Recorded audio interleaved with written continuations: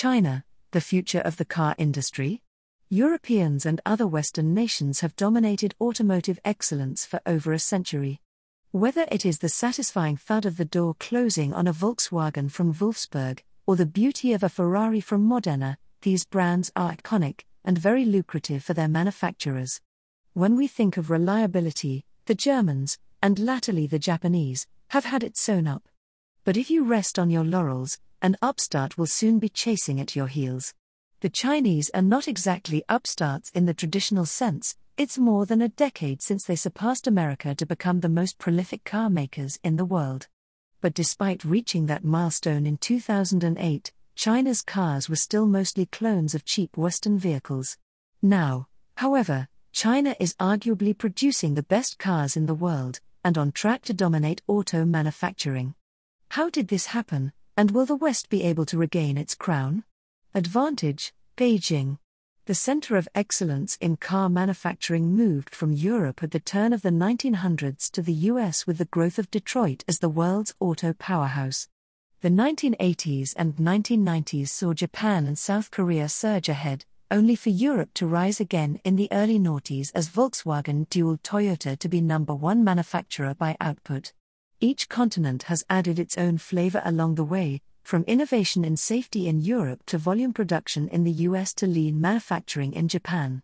It was Toyota's manufacturing systems that saved German-owned Porsche when it was facing dire business conditions in the 1990s, for instance.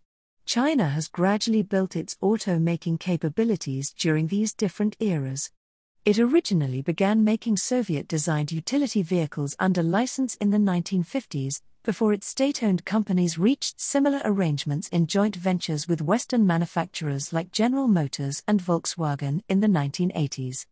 This produced cars that were far better designed and more sophisticated, and soon China's roads were becoming choked with Western clones.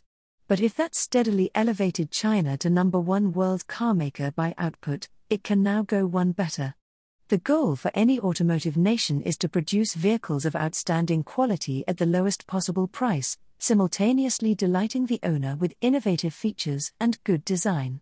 Vehicle quality is both about simple reliability and also what we would describe as build quality, how well the vehicle is finished, the uniformity of the paint finish, how well the different panels on the body align, and even, as Volkswagen made famous, the sound the doors make when they close.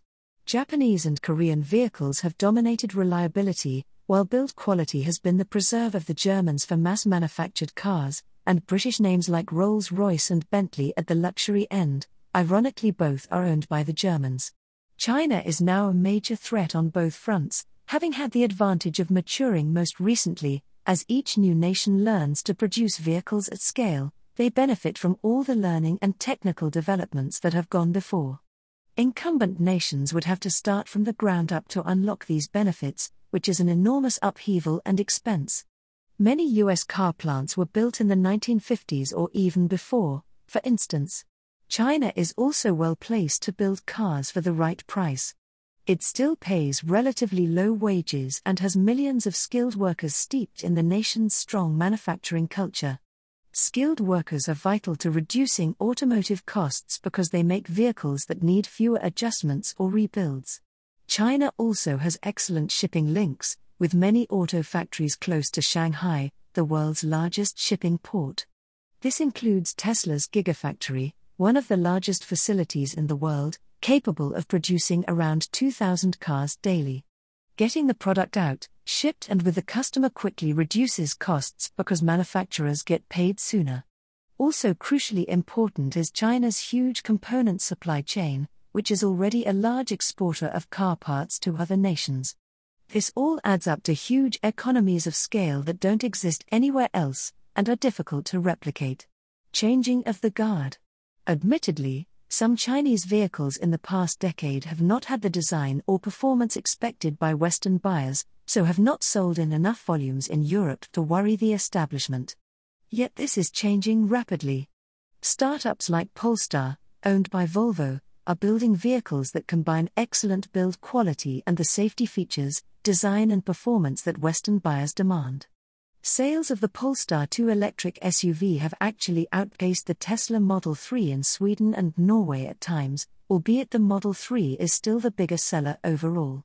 Comparing vehicles that are built both in the West and China is particularly illuminating. Tesla's Model 3 and Model Y cars are both built in the US and China, and owners in Europe have reported that the Chinese versions are better.